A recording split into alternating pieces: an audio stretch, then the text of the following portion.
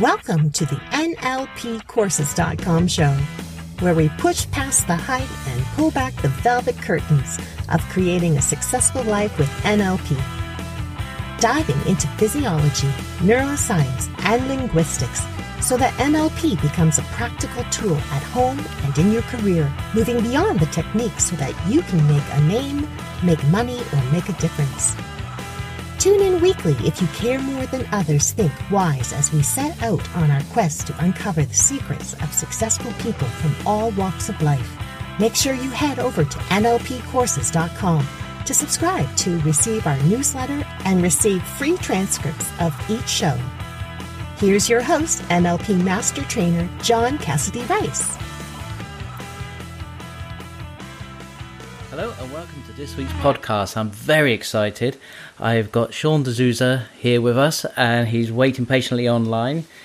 He is well known for his 3 months vacation podcast, and he's designed his work and his life around having 3 months off a year and is still running a very vibrant and dynamic company that is constantly busy. He also fits in reading over 100 books a year, an author, trainer, public speaker, very generous with his knowledge and helped me immensely. Welcome, Sean. Hi, how you doing? Excellent, thank you. So, because I know your passion and I know you have a lot, I'm kind of keen to jump right in. For people that haven't heard of you, could you explain the 3 month vacation philosophy? Well, it's not so much a vocation as a vacation, but it's the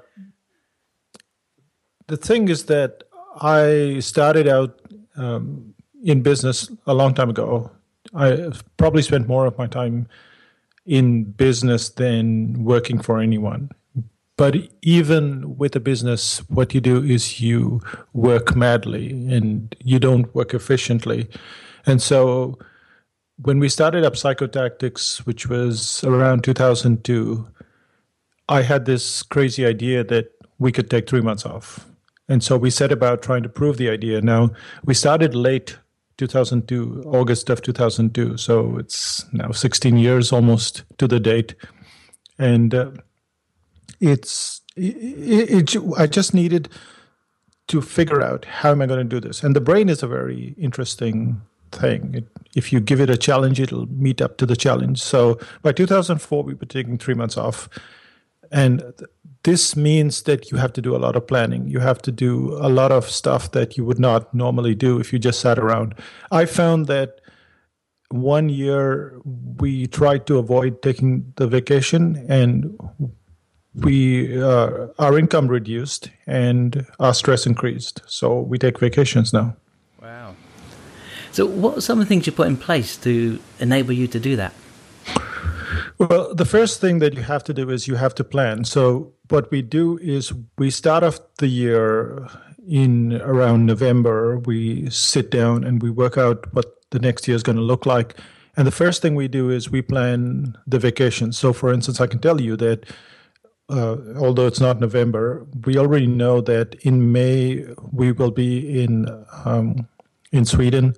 In September, we will be in Virginia. In December, and this is 2017 now, so in December, we will be in Sri Lanka and India, and probably going up all the way to 2018, where we will be in Japan. So that's the level. We're actually planning the vacations first. Then we plan the short breaks, which are not weekends. So we take weekends off as well, but we also plan short breaks. So in between vacations, say about so we take vacations every 12 weeks. So about 6 weeks or so, we take a break as well. And I know this is sounding all very glamorous, but we then put in the work in between that time. And it's amazing how efficient you get when you know that you have limited amounts of time. When you have endless amounts of time, it's like, governments building motorways. They build more motorways and more cars crowded, and you never get rid of it. But the moment you start thinking, you say, let's stop building motorways. Let's start doing something else instead. How can people commute in half the time and have half the cars or and then you start to get some smartness going on instead of just stupidity. And I think that a lot of businesses either run inefficiently or they work too hard. And so you get the other end of the spectrum where people are working very efficiently, but they're just, going from speaking engagement to speaking engagement. They're just going crazy. They're just exhausted all the time. And that's not the kind of business I wanted to lead. I just didn't want to follow that life. I wanted to live a good life and create the stuff that I wanted to do. And so vacation helps me to calm down, to think about stuff, to read, to learn about new cultures. It's not just this thing that you do just to prove a point. It's something that is integral to my way of life. So you ask different questions, by the sounds of it, than a lot of other business owners might ask. Yes. I mean, you can do this for anything. When we don't, I just bought an electric car the other day. It's a BMW i3. Electric cars have been around for a long time. Yes. But the question has never been, how can we go a long distance without, putting fuel or petrol in the car? It's always been, we've always done it this way. Let's keep doing it this way. Well, you only have to sit in an electric car once to absolutely fall in love with it. It's just astounding. There's no experience that you probably had in a car recently that even comes close to it. Right. And it's by asking a strange question. It is, BMW asked, how can we create a car that's almost one piece? How can we create a car that is completely recycled? So every bit of the car is recycled. Every bit of the company or the section that makes these cars runs on wind power. Everything is recycled. There is not a scrap of stuff, as far as I know, that is just, not recycled. So you ask these questions. I mean, you look at Volvo. Volvo, I mean, everyone wears seat belts, and some people hate seat belts, but the point is it saves lives. And before Volvo came along and said, how can we make cars really safe for people were just, meeting with accidents and dying for no reason. So it takes a lot of guts, even in your own business, to say, how can I stop doing this thing I'm doing, even though it sounds really good right now and I'm making a lot of money doing it? So we've applied this to our business as well. We used to have a protege program. Over 3 years, that program earned us over $500,000. We stopped it. So people say, well, how can you walk away from $500,000? But the point is not that. The point is, what do you really want to do with your life, and how can you redesign it so it becomes more efficient and you enjoy your work and your vacation? Sponsor of this week's NLPcourses.com podcast show is the NLP Train the Trainer Only for the Ambitious who wish to make a living teaching NLP. Apply for your place in this world-class training by heading over to the NLPcourses.com. So that quality of life and work balance that a lot of people are striving for really comes down to asking better questions. Of course. It's I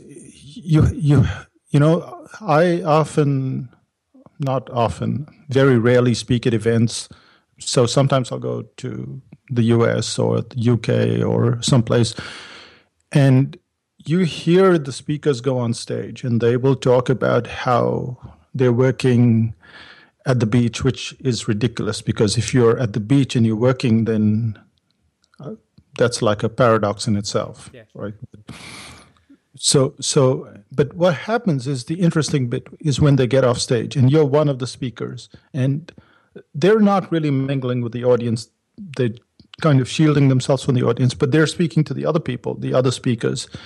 And all of them, or most of them, without an exception, are talking about their kids. They're talking about their kids back home. They're talking about how they miss them, how they spend so much time on the road. And when they get on stage, it's a different thing. It's like, we're doing really well. So then what's their definition of well? If you're getting off stage and you're miserable at some level, and you're getting on stage and you're this happy person, there is something missing. I mean, you have to change the questions. You have to say, well, if it makes you so happy to be with your kids, how can you be with your kids and not have to reduce your income? And there is an answer. So what questions would you like to have asked yourself when you first started off your business? I think I asked myself, the thing is that it looks like there's a finite question to ask, a specific question to ask, but there isn't what you'd call a specific question. The question is, what do I want? Or rather, if you want to boil it down to a finite question, it's like, what do I really want from my life at this point in time? And no matter how many times you ask that question, in the year, in a decade, the question is the same, but the answer changes. So the question that I ask, what do I want from my life at this point in time? And the answer right now is, I want it to be more like 2002. And in 2002, I had more time to just sit at the cafe and do nothing for a few hours. Right. So that's the part of me, that's the part that I missed. Or maybe maybe it was like I wanted to be part of 1994, and maybe I would go dancing every weekend. And so maybe that's how do I go dancing every weekend, or at least more often than I do now. These are questions that you have to ask yourself. Over the last few years, I've added more work to my schedule. And that's what people do. People add more work. They don't add more life. And usually the things that they miss is the life. And so you have to claw back all the time. You have to say, well, what am I going to do which brings me the things that really make me happy? And that's part of the planning that goes in. Every Friday we have a meeting, Renuka and I, and Renuka's my wife, and that's what we discuss. We discuss not just what we have to do at work, but also what we don't have to do or what we have to drop. And then not just what we have to do personally, but what we have to drop. If something's taking up too much time, or you just drop it. Give you a simple example. Yesterday, I sold my old car. I got 3 offers in about 10 minutes. I took one of the offers and I was done. Now, I'm in a comfortable position, so I can walk away from, say, $500 more. But the point is that in those 3 calls, I spent over an hour just explaining to them what the car was about, their questions, all that stuff. Now, imagine if I took 6 calls or 9 calls or 12 calls, and what you're looking at is 4 hours of my time, another 4 hours of energy lost. We're looking at a whole day. And the question for me is then, can I make those $500 in the day, or is it worth all of that extra $500 that I might get, I might not even get? So these are the kinds of things that just suck up your energy in your day, and people are happy to go through it and waste time. And I'm not prepared to do that. Absolutely. And I know one of the things that you do on a regular basis is invest in yourself. You do a lot of education. Yeah. And what have you been exploring recently? What I tend to do is I listen to a lot of audiobooks, a lot of podcasts, because I go for a walk every day.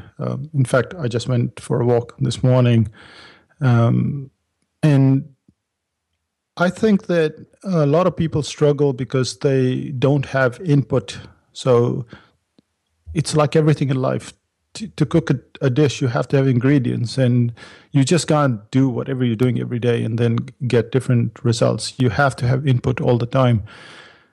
I wouldn't say that I go to as many seminars or workshops anymore, simply because it frustrates me how bad the speakers are.